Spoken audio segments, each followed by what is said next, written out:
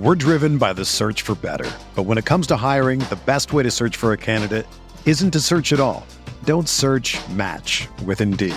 Indeed is your matching and hiring platform with over 350 million global monthly visitors, according to Indeed data, and a matching engine that helps you find quality candidates fast.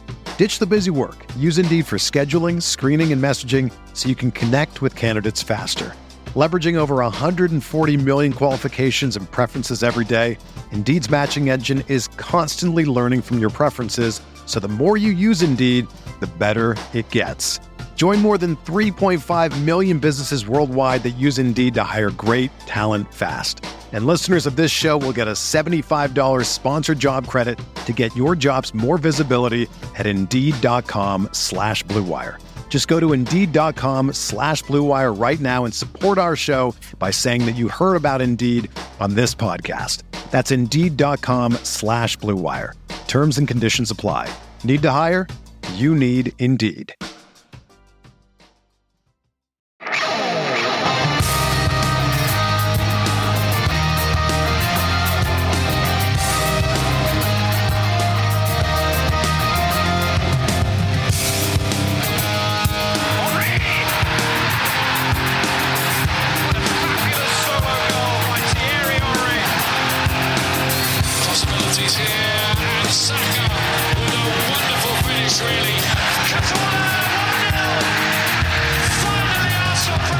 You can buy a ticket and go to the performance, but you'll only be watching the dress rehearsal. This is the Arsenal Vision post-match podcast. My name's Elliot Smith. You can block me on Twitter, Ink Gunner.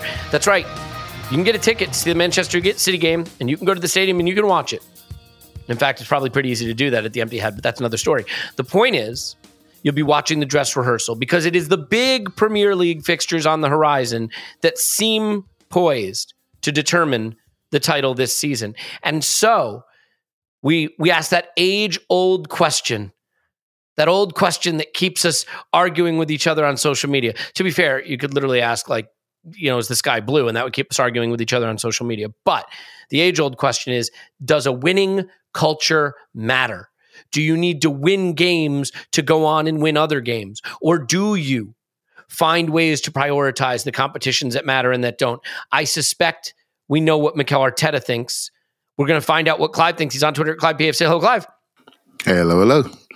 Hello, Clive. I do want to let you know that over on the Patreon side, we did our rewatch video of the United game, and it was every bit as good and enjoyable as I recall. Stats Guy and a Civilian, which is basically Paul and Scott being wackos, and people love it. And it, like, my tastes are unconventional is the line that comes across when I think about that, but that's out there and available as well. And we'd love to have you there, but if we can't have you there, we're just thrilled to have you here. We're going to have a nice little chat today about the City game tomorrow, about how to win the title. Did a little maths.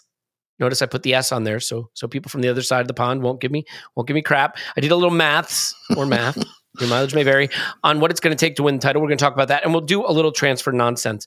So, Clive, first things first, though.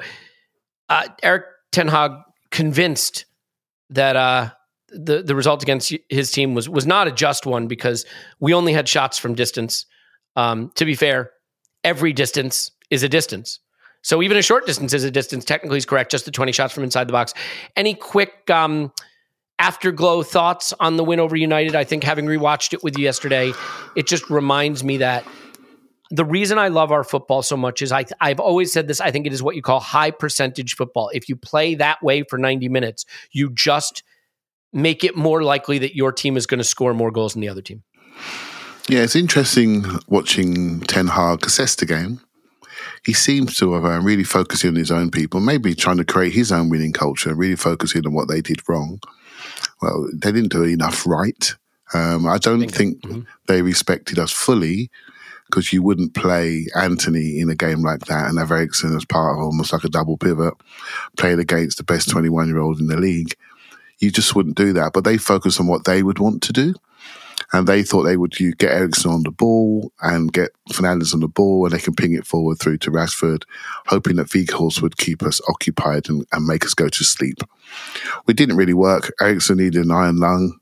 Fernandes didn't want to run back. Antony was playing I think he was playing with the daisies coming out the pitch. Not sure what he was doing. And so they had too many people not at it for the roles that they were asked to do, and we overran them, and There's been lots of great analysis about the game. What I will say is there's been a rush to create the old rivalry, between Arsenal and Man United, as if our projects are on the same level, and they're not. And 2 days, a few days down the road, it's obvious that they're not. I think Ten Hag will get there, but the one thing I think they may fall down on is talent ID. And going to the Dutch league, I don't think that's the right thing to do to get to the top of the Premier League. So I think there are some players there that are not quite going to take them to the promised land, and some of the older players will tail away. So I think there's work to do. Manchester United have cash. They have the ability to raise cash. So there's no problems. I'm not going to cry for them, but they're not where we are. And I think no. I think that was clear to me. Yeah, the interesting thing watching it again is forget what we create for a minute. You could make the argument, most of our shots were blocked, or they were good shots, or they were bad shots, or whatever you want to say about the 25 shots, 20 from inside the box that we created. What's striking is how little they created. What's striking is how we forced them to go long to nobody, how their outlet sunk deeper and deeper. And it was similar to the Spurs game, actually, until we were protecting a lead. The way our football restricts opposition chances is what's interesting. Now, as you probably know, if you're listening to this, because we've talked about it before, when your opposition is primarily forced to play on the counter, when they do fashion a chance, it tends to be a higher quality chance, right? Because you're facing fewer defenders, there's more space, more opportunity. But the way we restrict chances is really interesting. And it will be a fascinating match against Manchester City, the first of three, Clive, as we sort of pivot there. Because they are a team that creates a ton of chances. We are a team that creates a ton of chances. And both of us are teams that restrict chances, but give away similar types of chances at the other end that can be high quality. And it really is a mirror image. I think Arteta's football is different from Pep's football, but certainly the way we want to control games, control territory, and move our resources up into the attacking third is similar. Here's where my head's at with this game tomorrow as we sit recording this. It's not so much that I think throw the game, get out of the cup. Like, you could make an argument being out of the cup would be better for us in the title race, but that's neither here nor there. And I don't want to get to the do you have to win games to create a winning culture question yet. I think there is a fascinating tactical issue here, Clive. If we go full strength, play our full team, play our full way, you give Pep and his players a really good dress rehearsal for what they're going to have to do 2 times when it matters in the league. But if you rotate, and maybe you play a little on the counter more. You tell your guys, we're going to sit in our low block a little more than we usually do. We're going to press a little less. We're going to counter a little more. Maybe win. You never know. But what you don't do is you don't give them a really good feel in a hot game environment of what playing Arsenal this season is like, so that when we come to the next game, it's familiar to them. I'd like to come to that first league game where what they're facing from us feels very, look, you can look at it on video, you can get a sense of it, but it's different when you're on the pitch, right? So what do you think about that component, the chess match of not wanting to give City too much of an understanding of what they'll be facing when the games with a big prize come into the picture? Yeah, I agree with that, and really, really appreciate that thinking. I think for me, the number one thing I'll be doing if I was a manager is squad management. And not only the rotation angle, but there are a lot of very, very good players on our bench who are incredibly happy. But they'll be incredibly happy because they know they've got a game coming up.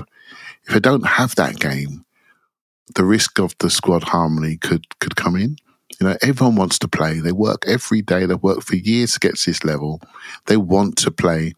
They sat on the bench watching the game of the season, and some of them would have hoped for minutes. They didn't get any minutes, but they're really hoping for minutes now to show what they can do to really get the manager's trust. If we don't use the squad, we don't create opportunities. I think it's very important that we all want depth. We all want to see us be stronger on the bench. Well, how do we know how strong we are on the bench until we play them? So for me, you have to play them. And then, of course, there are 2 separate occasions. One will be at City's ground and one will be at our ground. And we can change the music when they come to our ground. We can not only change the personnel, but we can change the music. And I think that's very important. The atmosphere, if it's anything like Sunday, if that's I think it's on a Wednesday night, 15th of Feb, well, there'll be lots of people leaving work, half-day job, you know what I mean? And there'll be one of those, and it'll be crackling. So I think we can really change the whole vibe. And I'm with you, Elliot. I've sat here and said we got to build an elite mentality, every 3-day job type of thing. But I'm also very conscious that we are 100-point tracking Arsenal Football Club that has a moment in time. And I want us to manage that really cleverly and smartly. There's no issues for me to take people out, key people, and then play other people and see what they've got and discover what they are. I think it's very important we do that for squad management. Yeah, I think there's the reality too that this is a chance in a game that will be very hard, but in a game where the stakes are lower in a weird way, to see, what an Emil Smith-Rowe has to give you, a Trossard has to give you, a Vieira has to give you, right? Like, because if you play them in the first leg of a Europa League Cup tie, let's say against a very low-level opposition, does that make you confident to play them against Southampton in the league or God forbid, Newcastle or Chelsea in the league? Maybe not. But if you play them in the FA Cup at the Etihad, even if it's against a weakened City, we know this, there's no weakened City, right? There's only different City. Yeah. There's only different types of strong City. If you play them there and they excel, I think it does give you confidence to use them in games that matter and start them in games that matter. So I think there's a big advantage there. I don't think you ever, look, I'm not saying throw the game, lose 7-0. And I think there is a fear that, certainly once upon a time, an Arsenal team that rotated to go to the Etihad could have gotten smashed. I think with this coach, with our system, and with the players we have now, that's less likely. I think, as I mentioned, Smith-Rowe, Vieira, Trossard, those are good players. Do I think that you want to play a Sambi Lokonga at the Etihad? I think we've seen that he's had some rough moments at Arsenal in big games like at Anfield, and he hasn't been in the team, so I don't know about that. Or Rob Holding, that's a little harder. You're going to give someone like a Kivior his debut at the Etihad. I don't think you want to be doing that. Well, so my view is, why not? Just go. Okay. Yeah, why not? Why you spent money on them? They're assets to the club. Why not? Yeah, don't worry about it. Show no fear. Just play with courage, right? And just play them. It's very important as a pro that you play. It's so important. And if you feel as though you're not going to play, the hope goes. And it's so important. You can't take the hope away from people. They want to be trusted. Yeah, Sammy's had some issues, and I worry about his energy that he transmits to us all. But if he's sitting there watching the energies of the other players, he'd be a fool not to say, well, next time I get on that pitch, I'm going to give it a bit more. I'm going to move it a bit sharp. I'm going to try to get to my levels, because he has done it in the past. He just lost himself for a period. It can come back. It can. And Rob Holding, Rob's a key player in the squad. A key glue factor in the squad. Respect him. Play him. I don't care, right? I don't care. Play him.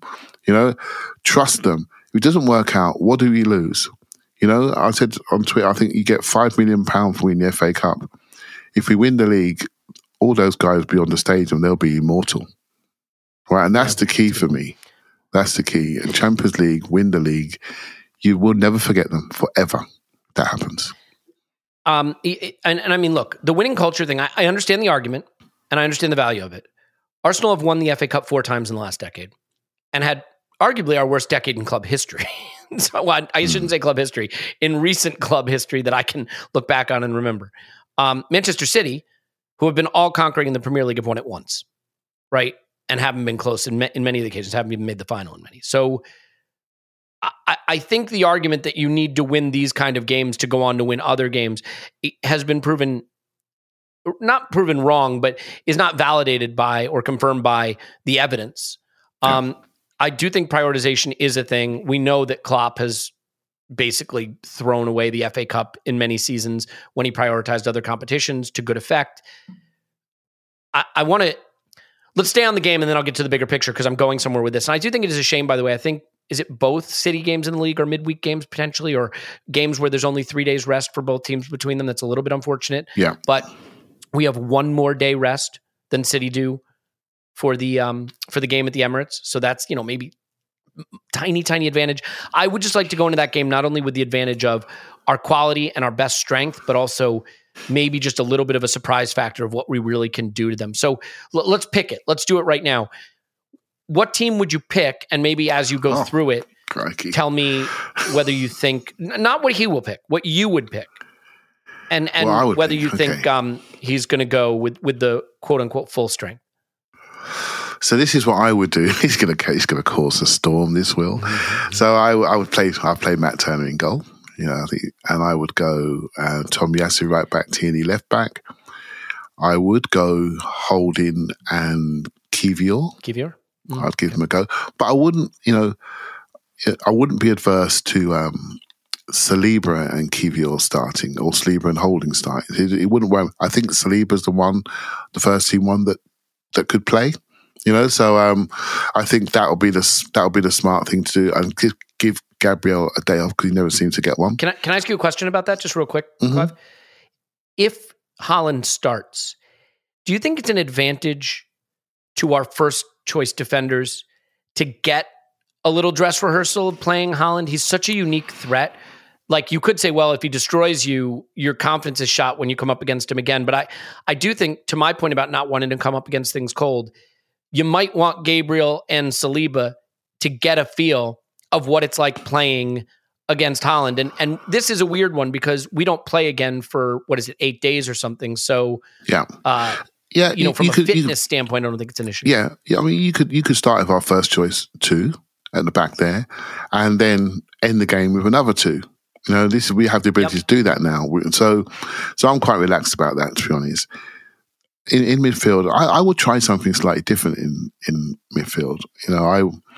I would like to see Xhaka play in the 6 for one game and just see what it looks like. And I would play, give Sambi a go and give Vieira a go, in there.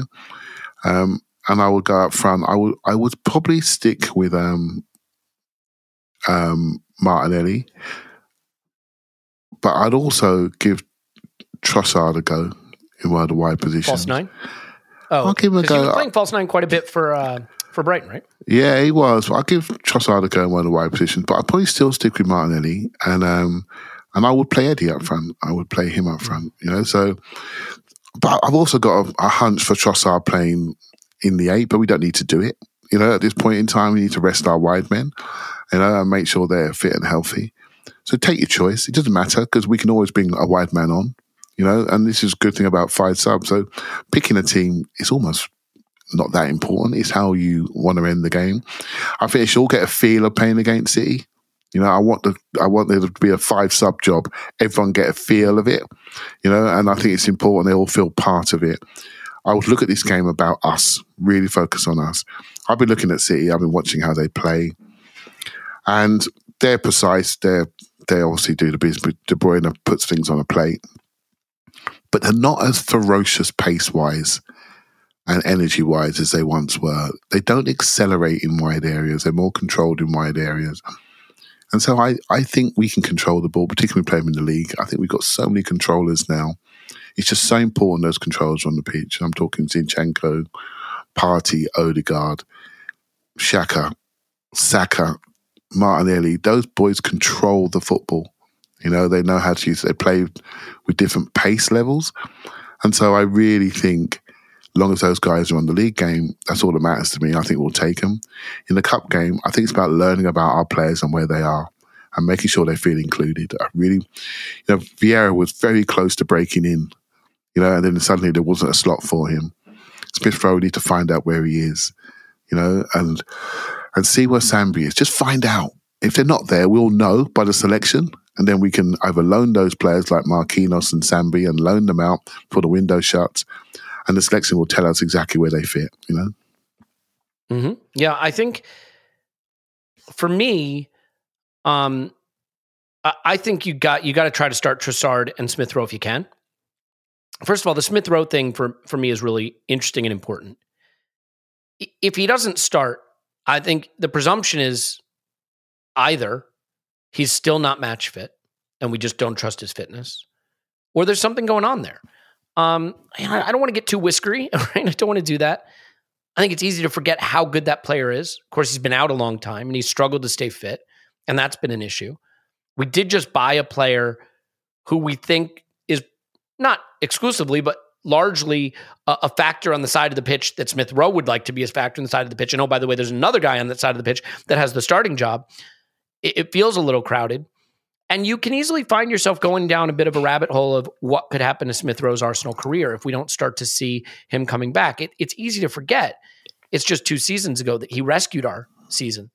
I don't want to say saved Arteta's job. That sounds melodramatic, but, gave us a lifeline in a season that was circling the drain. And really I always forget him in my analysis. I always forget him. Yeah.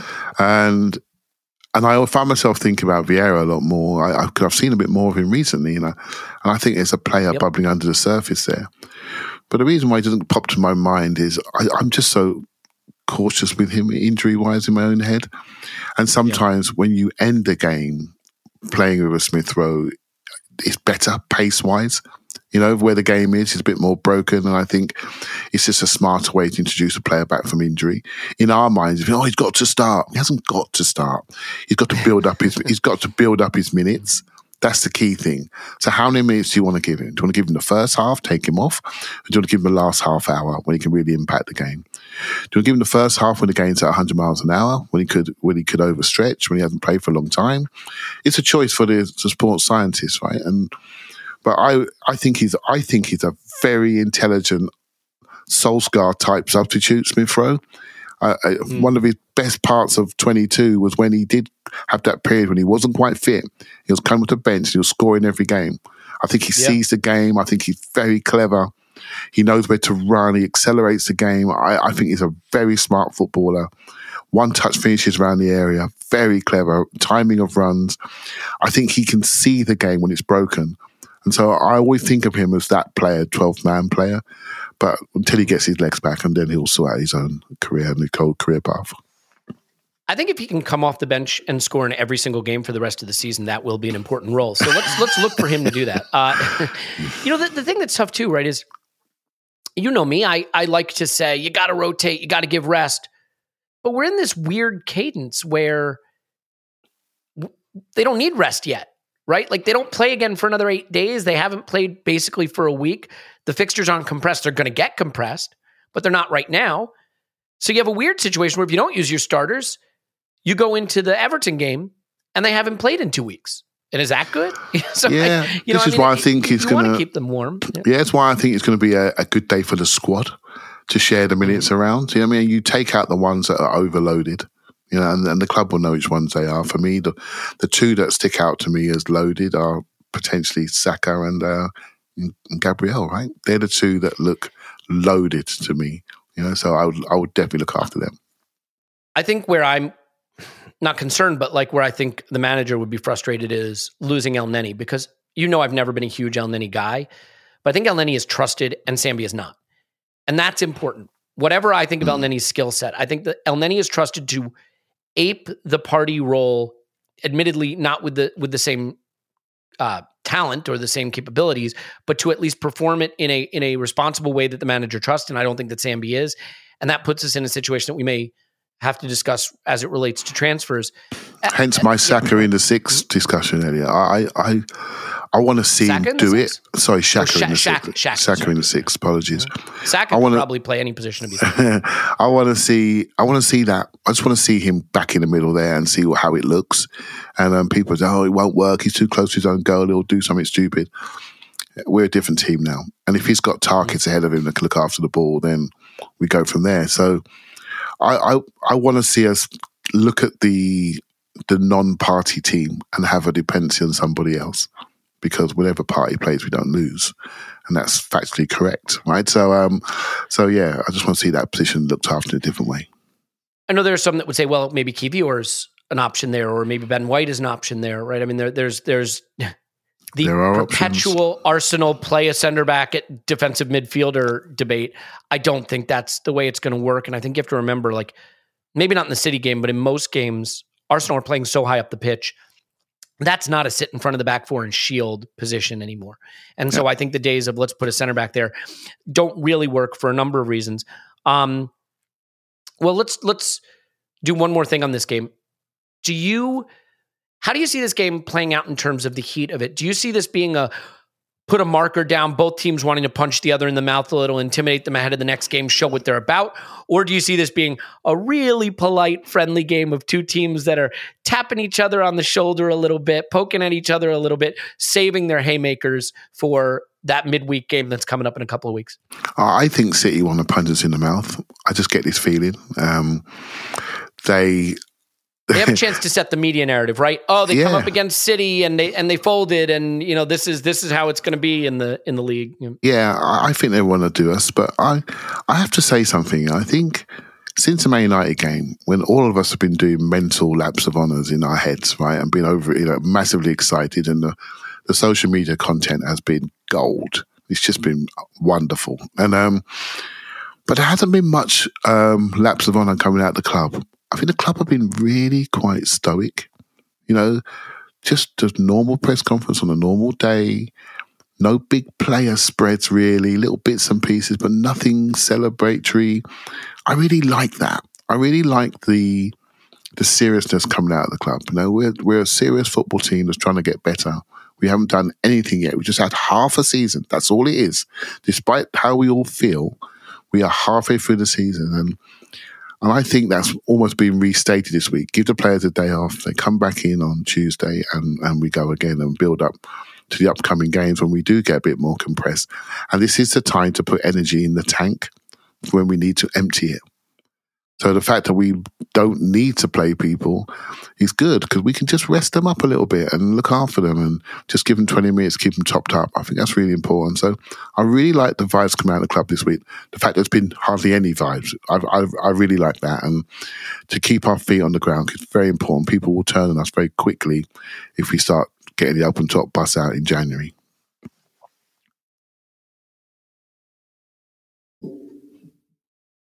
The host gets caught on mute. That is a quality contribution. I enjoyed that. Well I enjoyed that. Yeah, I let it go as well. My best contribution in months. People are like, "What is this? I hear birds chirping. I hear angels singing." I could have spoke. Well, it's all gone now. It's all gone. I ruined it, and you blew it. So we've talked about the FA Cup game with City. I want to talk about the league games a little bit and some title point totals with you, but there is another cup. It's the Europa League. And this one I find myself more torn on because I can't quite get, look, we wanted to win the Europa League in years past because it gets you in the Champions League. We're in the Champions League now. It's an impossibility that we fall out of it. That's done. Book it. It's done. You can't fall out of it. It's done. So given that that's done. I'm not there yet. Completely and totally done, confirmed, booked. It is the reality that the Europa League is a European trophy. And it'd be neat to win it. I can't decide how much I care. I think I care, but I can't decide. I know up against the title, I don't care at all. Those games, when you look at where those games are going to come from, Clive, and what we're going to be up against at that portion of the season, those are the ones that I really those Thursday games away in a competition we don't need when there's Newcastle at the weekend, Chelsea at the weekend, City midweek, and then there's next week we play twice. April's going to be a disaster, a mess. March as well, unless we're out of the Europa League. I just can't get to the point of caring enough to think we should commit to it. I also understand, it was not the invincible season. I feel like there was a season where Arsenal, it was the invincible season. We went on Champions League and FA Cup in the same week. Yeah, but terrible. We went on to be invincible, right? And that's something we have clung to as a club forever. I think there's something similar on offer here. And if we went to the FA Cup now and the Europa League at the first time of asking and won the title, no one would care. How on earth does Mikel approach a competition it would be fun to win, but pales in comparison to the league? That week. Because you could wind up with nothing. You could roll the dice, get to 94 points, get pipped to the title at 95 points, and have nothing at the end of the season. Yeah, why say that, right? So basically, I'm not saying it's going to happen. You brought me back to the losing to Man United at Villa Park week and Wayne Bridge on I think it was a Wednesday night in the Champions League, and I still think it's one of the most painful moments as an Arsenal fan is the Wayne Bridge goal, because I think we win the Champions League that season. Forget the Barcelona tie. The walk, I was at that game. The walk to the train station was like a funeral march. I will never forget it. The single lowest point of my Arsenal watching life, without a doubt, because lower than Paris, you think? Oh, Paris was fun. Well, I was in a lovely hotel. I was there for a couple of days. We was in the biggest game in the world. We're playing the two best teams in Europe. We knew we were the two best teams. Yeah, it was a bit emotional, but at least we were there, right? We were there, and we were slightly past our peak, right? We knew we were there. We should have won it. We should have won it, but we were there, and it just got snapped away from us with a decision, right? So, but we were so close. But that doesn't hurt as much as Wayne Bridge. I don't know why. People may disagree with me. I feel the same, for what it's worth. Yeah. But because we knew we were the best team in Europe and we should have won you. That team was a trophy short, right? And we know it, right? So, but funny enough, our European record is not befitting a club of our size. And I want the Europa League more than I want the FA Cup. I also need to have a better European track record. It's not good enough. It generally isn't. We need to get to the right place. And this is why the City game is important, Elliot, because we need to find out what we got. You know, and how do you find out? You only find out if you give the guys time to play. You know, so play them. Find out what you got. Then you know by how much you can focus and how much you can rotate when the crunchy Europa League games come and you go in Thursday, Sunday again. You find out what you've got. It's a really good point. Because Clive, if Smith Rowe and Trossard and Vieira can go to the Etihad and play, even in a game you don't necessarily win, but look good, then the manager feels like he's got a much easier decision to make when it's Monaco or, that's probably not even a team in the Europa League. But you know what I mean? One of those kind of teams away in a Europa League tie. Again, this goes back to, does a winning culture matter? Will it dent our title challenge if we crash out of the Europa League to a team that we view as smaller than us? Well, it didn't dent our title challenge when Brighton kicked us out of the League Cup, and how happy are we didn't have to play midweek of this week, right? And we don't have to play midweek of next week. So I don't know, Clive, like, to me, I understand culture. You know that I've warmed to it. I think these are competitions that if you could get out of them and get out of them in a way that doesn't like humiliate you, you're better off for it. If you can think, of it like, we all pick our first 11s, and I don't like doing it, as you guys have just discovered. I don't like doing it because when you go into training and you're in the dressing room, mate, there's not 11 players in there. There's 26, and they don't want to feel like there's never a chance to play football matches. Right? You have to remember vestigial appendage. Yeah. You have to remember that. You have to remember that I've selected teams in my time. The hardest thing is leaving people out of big games and finals and things like that. You got to look them in the eye. It's hard, mate. You can't say you like someone, you trust someone, and when the moment comes, you don't select someone. Play them, find out what they got for those Europa League games, and keep that squad harmony ongoing. I think it's the most important thing. There's harmony all around the club at the moment. Everywhere you look, everywhere you look, we want to make sure it's maintained in the dressing room for sure. Yeah. All right. I do want to get to how many points it's going to take to win the title. That sounds like it's a 1 second conversation because you just name a number, but I want to give you some data points here that I think are interesting. And then we're going to shift gears a little bit to transfers and squad. I think Aaron Ramsdale gave a really interesting interview for a podcast, not ours, sadly. But I do want to reference it. But here's the interesting thing. There was a thread on Twitter. I don't want to say alarmist. I don't think that's what he meant. It was Miraz AFC on Twitter. Okay. Talking about how City won the league from second place. I think you shared it. I think it's how it came on my timeline. It's the season where they pipped Liverpool to the title. What was the final total that season? Was it 97 to 96, 98 to 97? 97 to 96, I think. Yeah. I can't imagine getting 96 points and not winning the title. I don't know how you recover from that. But he makes the point basically that at the halfway mark, Liverpool had 51 points, one more point than we have now. Man City had 44. So they had a 7-point gap. Man City went on to basically win every single game except one. They took 54 points from 19 matches. And they wound up finishing on 98 points and pipping Liverpool to the title. And sort of talking about why that, this whole idea that Arsenal somehow have a divine right to win the title, and if we don't, it's a collapse, is wrong. Look, firstly, no one's going to say we collapsed if we get 96 points. No one's going to say that. Yeah. Maybe the dumbest and the lowest of the low are going to say it. No one else is going to say it. Spurs fans will. But a couple of things. First of all, in that season, obviously City had played Liverpool once already. We have City twice. I do not believe City can win the title unless they beat us at least once, and potentially more than that.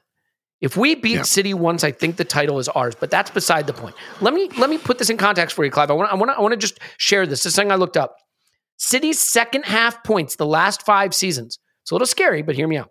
Yeah. 46 points, 48 points, 43 points, 54 points, and 45 points.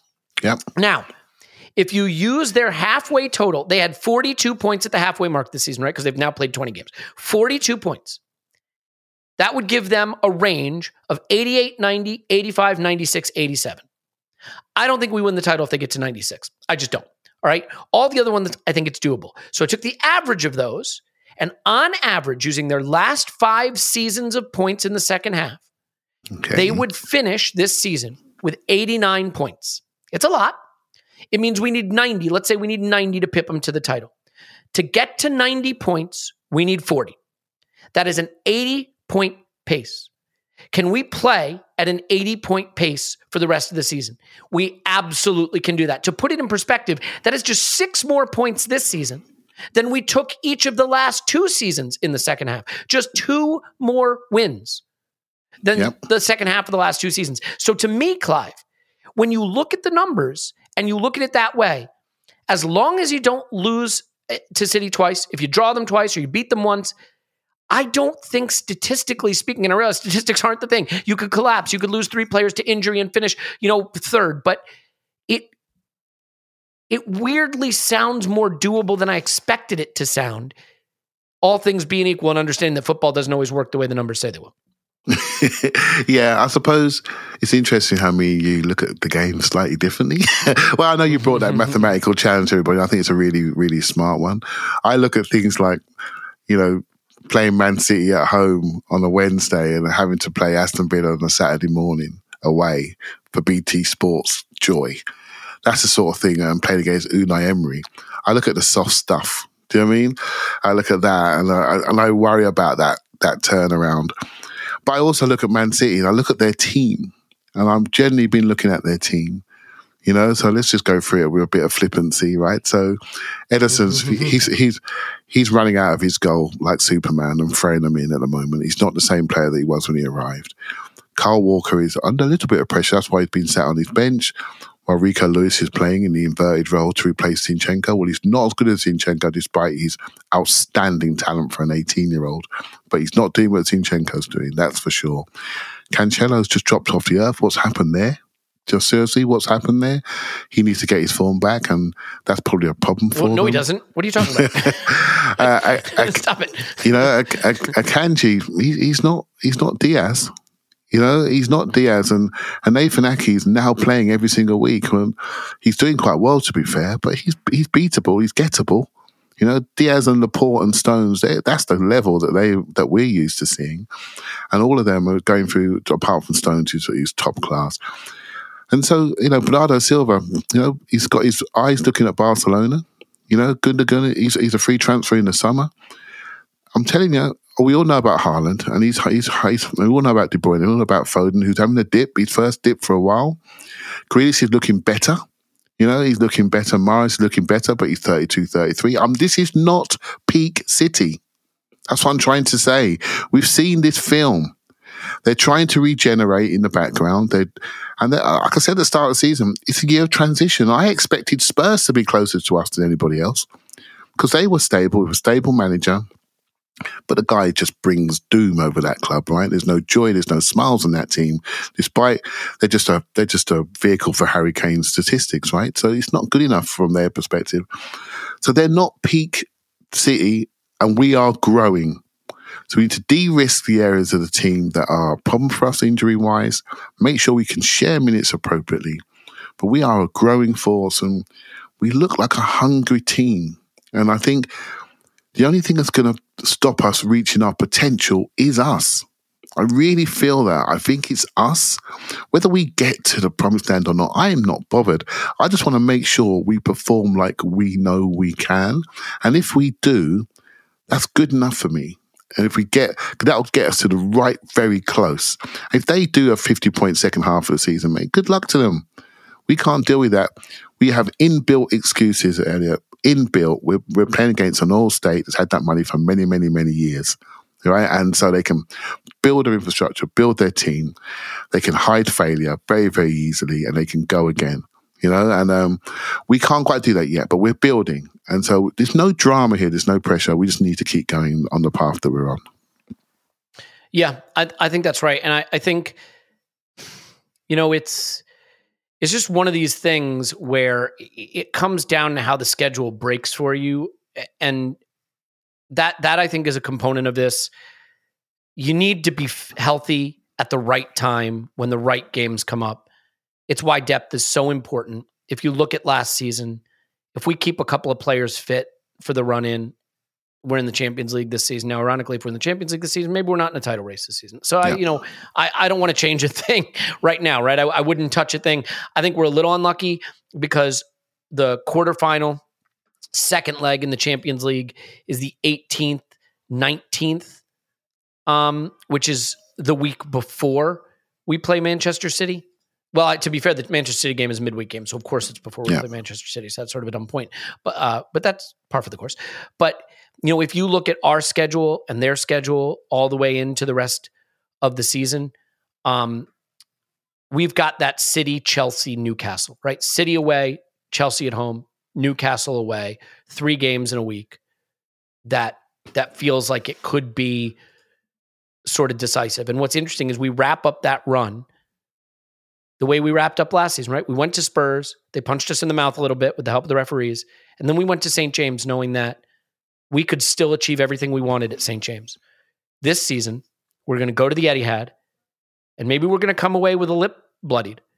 And we're going to go to St. James, probably knowing we can still achieve everything we want this season. And my goodness, is that an opportunity to right some wrongs? Yeah. So it will be a very, very interesting run-in indeed. I want to get to some transfer stuff, but one of the ways we can make sure we're fit for the run-in is by taking care of our players. One of the ways you can take care of your players by taking care of their bodies. One of the ways you can take care of your body is by filling it with AG1 from Athletic Greens. That's right. Athletic Greens is 75 high-quality vitamins, minerals, nutrients. See how I said the word nutrient right there? Adaptogens, probiotics. It is whole food sourced superfoods. It's all of it. And I do think, look, we're all looking for things that we can do to make us healthier. And so maybe you've turned to supplements and vitamins and nutritional things and probiotics. But like by the time you have your kombucha bottles and your vitamin gummies and your probiotic gummies and all of that stuff, like not only is it expensive, you're doing it all day long. It's a lot to keep track of. This is one great thing you can do at the start of your day. You put it in water. So you're drinking water, which of course is good anyway. And you're not only taking something that is going to deliver a multiplier of benefits, right? So gut health, sustained energy, immune support. For me, like just I depend on caffeine. I still drink coffee, but I found that I was able to reduce that a little bit with AG1. So that's been good for me. But it's also the fact that it's keto, paleo, vegan, dairy-free as well. So like you don't have to worry because I think a lot of these supplements that are created are not created with different dietary and nutritional approaches in mind. So this is really nicely done. It's less than the price of an expensive cup of coffee. It's a company that contributes a lot of money to good philanthropic causes. They have thousands of 5-star reviews. You can do it right now.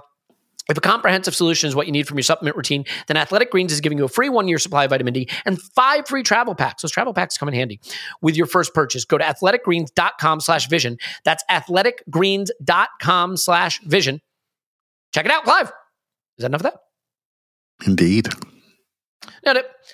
An easy one, Clive. Nice and easy. Easy today. All right, so we're down to the last 5 days of the transfer window. And I think the El Neni injury does complicate things because I think, look, people know what I think of El Neni. I don't think he's a bad player or anything. He's not someone I think is a difference maker for us or is going to win us a title. But I think the manager trusts him. And if the manager trusts him, the manager might be inclined to say, I can get by with Partey and El Neni and then Sambi in reserve for now.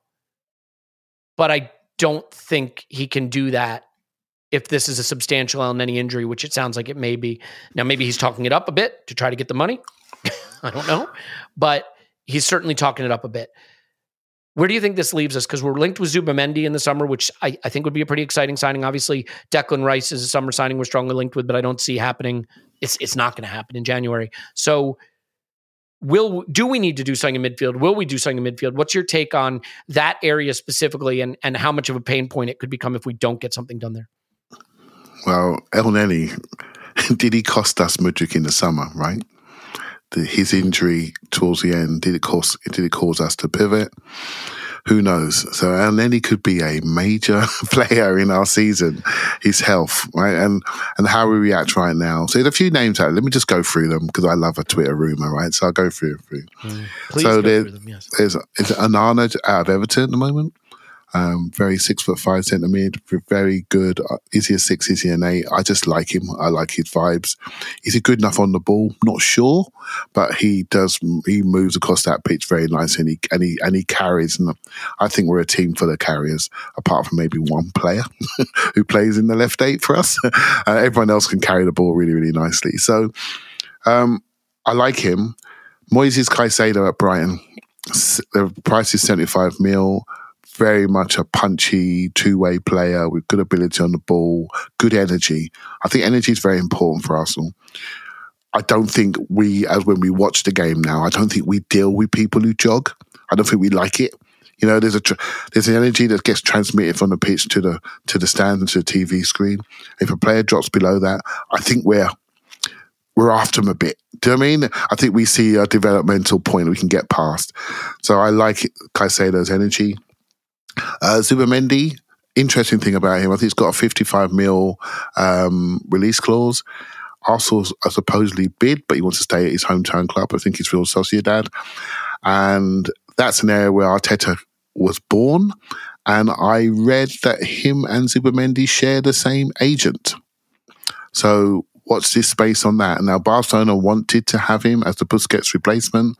He is a true 6, mate. Nothing else. True 6. You build a team around him. That's it. Right? So Declan Rice story is out there, and it's out there now with everybody. And Declan Rice is flashing his eyelashes at Arsenal and potentially wants to come. And I think it's a very smart thing from his perspective, because I think technically and tactically, I think he's reaching a limit.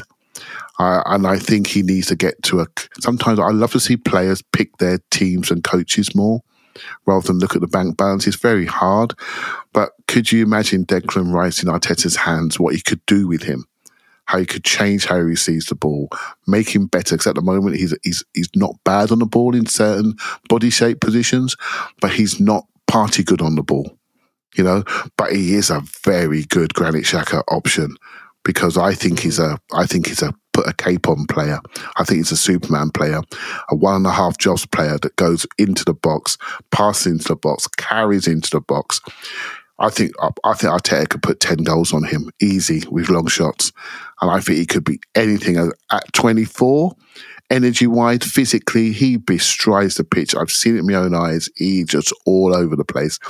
Why would you pin him down as a 6 for me? I wouldn't. I would have him going and causing problems in the front 5. I really would. But make him a two-way player.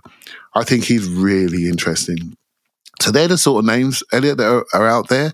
Will we go and do... There's another player to watch out for, just a sneaky one, a guy called Jonathan Bamba out of Portugal. He's played centre-back and centre-mid, and I've watched him while a part of my scouting in case you ever needed me to, and he's a tackling centre-mid. Very good tackling player. Not bad, you know, on the YouTubes, you see loads of diagonals. So I'm not sure if he's really good at press resistance-wise, but he's a tackler, and I think that's where Sambi misses out as a 6. I don't think he's a tackler. I think we miss that ability to jump out and get people. And so one to watch there, he's got a very good CV, and lots of people looking at him. And there was a tweet out there saying his agent's in London, so watch out for that one as well. So yes, I'm giving you the true Twitter rumours today. I don't think there's anything else. I hope I've not missed anybody. But do we need to do something? Yeah, I think we do. I really think we do. And I think we do because of the opportunity that's in front of us and what you've just spoken to on the podcast. The potential squeeze of the schedule, games following each other, multiple competitions. Mate, it's staring us in the face, isn't it? That we need to do one more thing. It sure feels like it. And it's funny because it's interesting how, all we talked about, we need a forward, we need a striker, we need a forward, we need a striker. Like, is it Felix or Mudryk, or is it Felix and Mudryk? And then you get Trossard and you look and you're like, we need a midfielder. Oh my gosh, how did we not notice we need a midfielder? You know what I mean? Like we're only capable of keeping one thought in our head. But like, I think part of it for me is I trust our system so much right now that I feel like as long as we have the players who can score the goals, because that's the hardest thing in football, the system will cover a lot of flaws. But as I start to think about a scenario where Sambi has to play a lot, I just, I don't want to feel like I'm picking on a player, but I think when we've seen him now, the confidence, I don't go straight to confidence and soft factors usually, but I think with this player, it looks like someone who doesn't feel a part of the group. Now, to be fair, I say that when the celebrations are happening, beating United and stuff, like, he's there. He's straight on the pitch. Like, it's easy to, you know what? It is so easy in football to think what's in the mind of these players, especially from one scene that I have overquoted from All or Nothing. I know that. Yeah. It may be the case that Sambi is grinding his ass off waiting for the opportunity to play, and he's going to start Friday. And we're going to see a player raring to go. So I don't want to go too big. Midfield does feel like a need, but I thought, have you seen the Aaron Ramsdale interview he did on a podcast? I don't even think it's a football podcast necessarily, might be a general culture podcast, but he was very candid, a little concerned about the outfit he was wearing, but that's neither here nor there. We're baseball old. Cap, shirt unbuttoned with a tie. Like, it was interesting. I love Ramsdale, though. I could listen to him talk because he's candid. He's very candid. And he was talking about transfer rumors he knew versus transfer rumors he didn't know, and how the players know. And he's like, talking about ones he didn't know. He's like, I kind of knew with Jesus because of what was on social media. I didn't really know with Zinchenko. That one was a stunner. He's like, but the Trossard one, like, you heard a rumor and it happened. All of a sudden he's there. And they were talking to him about, like, don't the players know? Or, wouldn't it be good for the players to know? And he said, nah, because you know what? If you're a guy who plays the position of a player the club's bringing in, and you have time to think about it, all of a sudden you might be like, hey, wait, they're bringing in this guy for my position. And it gives you a chance to start to get worked up, and he's like, he said this as an exact quote, sort of. Trossard's not coming in to be a squad player. He's coming in to take someone's place. That's exactly what Ramsdale said. Now, he said, I'm not saying he's going to get anyone's place. He's like, but that's how he's thinking about it. He's not thinking I'm a squad player. He's coming in to take someone's place. And as a player, when the club signs someone in your position, they're coming to take your place. I thought that was fascinating because Martinelli, Smith Rowe, and Trossard all play the same position primarily. They can all play other positions, but they all play the position primarily. What do you think of that, of Ramsdale being that open about it, saying Trossard's here to take someone's place? And what do you think about the dynamic? Because we feel like the dressing room is so right. It shows you that a signing also has to be someone who's hungry for someone's place, but hungry in the right way where it doesn't destabilize the group. And I think that's got to, like, I have to admit, I was lying awake last night thinking, gosh, when Jesus comes back, Nketiah's head might drop. Can you imagine being Eddie Nketiah and having to go back to the bench after what you've achieved? Like, these dynamics are complex. So how do you think about what Ramsdale said there and the addition of these players, and how that impacts this very finely poised, excellent culture we have in the dressing room right now? It's just squad management, mate. Squad hierarchies. And when Ramsdale came in originally, I think the manager said to him, look, want you to come in, push the goalkeeper. Burns going to be our number one. But by next season, you might be number one. And he went, oh yeah, thanks a lot, cheers, signed on dotted line and said, right, I'm going to have his shirt. That's what you do. If you're a professional that's gone through many different phases of youth development, loans, and you get to Arsenal Football Club, you don't sit there and just go, oh yeah, thanks very much. I'll just sit here quietly on the sideline. No, you want to rip the shirts off their backs. That's what you want. You want people to rip the shirts off your back. I've got a story for you. A friend of mine who was at a club, and he came for the youth team, got his pro contract, walked into the first team dressing room and took the captain's shirt off the peg and said, I'm here now. And the rest of the dressing room looked at him and said, you're mad. And he sat in the captain's chair, and within a year, that same player was playing for England. You've got to have that mentality. You've got to have it. You've got to have it. You really do. You've got to want to kill people to get into the shirt. And everyone would expect the same from each other. It's a highly competitive, ruthless world, and they understand what you have to sacrifice to get to this level of athleticism and technical ability. You have to sacrifice a lot. So they're already part of the same family because of the level that they're at. There's only so many people that can do this. So they already know they're all different and special. Now it's about competing for the final thing, which is the first team shirt on a regular basis. Yeah, well said. I think, like, it is so weird because I don't think many of us doing this pod or listening to this pod have a job where someone in your work is there specifically to try to take your job away and make it their job, right? That is a uniquely sports, maybe not uniquely, but a fairly uniquely sports type scenario. They get compensated, Elliot. We just read this week that Cedric's getting a good number in his wage, and he's not keen to move. He's a free transfer, and so obviously it's all about our ability to pay. But yeah, you get paid. I don't want to come across like I'm boasting about my ethics and my morality. I am willing to be a good member of the dressing room and sit on the bench for half of what Cedric is getting. Literally half. I will take the 50,000 pounds a week and I will be the best member of the dressing room. Believe you me. And he's meant to be a very good one, by the way. So I've been reading. So fair play to him. Yeah, him and Rob Holding, man. You know, they got it. They got it going on in the dressing room. I think that's right. It is just interesting. And I think we do this as fans, right? We live minute to minute. We really do. And the hardest thing in the world is to zoom out. You know, Martinelli's the one right now that some people are like, he's not playing well. And I'll admit I've contributed to that somewhat. Not that he's not playing well, but that I think his level has dipped a bit. You really like what he's contributing right now. That player's looking at two hungry guys in Smith Rowe and Trossard who will feel there's an opportunity there. Does the manager feel that way? Maybe not. You know, but that's, you know, that may be more a fan thing than it is a reality in terms of what the manager expects of their player, right? You cannot think of players as guys who perform in a linear way, game to game to game to game. Yeah. You've got to be willing to ride some of the dips if you want to get to some of the peaks, you know? Let's talk about Martinelli for a second, right? So absolutely flying towards the World Cup. A million miles an hour, smashing it left, right, and centre with Jesus there. The combination was unreal, right? So what happens? He gets into the World Cup for Brazil. We all know what that means to a young Brazilian player, right? So he's probably the last man in the squad. Not only does he get into the squad, he gets significant time, does quite well. Can you imagine the mental, emotional drain on him? Brazil get knocked out. He's straight back with Arsenal. Gets back with Arsenal, comes back into the squad. Jesus is injured now, so his partner in crime is now gone. As Tim raised a great point in the last podcast about Martinelli maybe dipping slightly because Jesus isn't there, and we all saw that partnership. Fair, I'll throw one thing in there because I said this in the rewatch, Clive, and I want to say it again for people who haven't heard that. Martinelli and Eddie Nketiah exchanged 0 passes in the United game. A game we totally dominated in position and possession.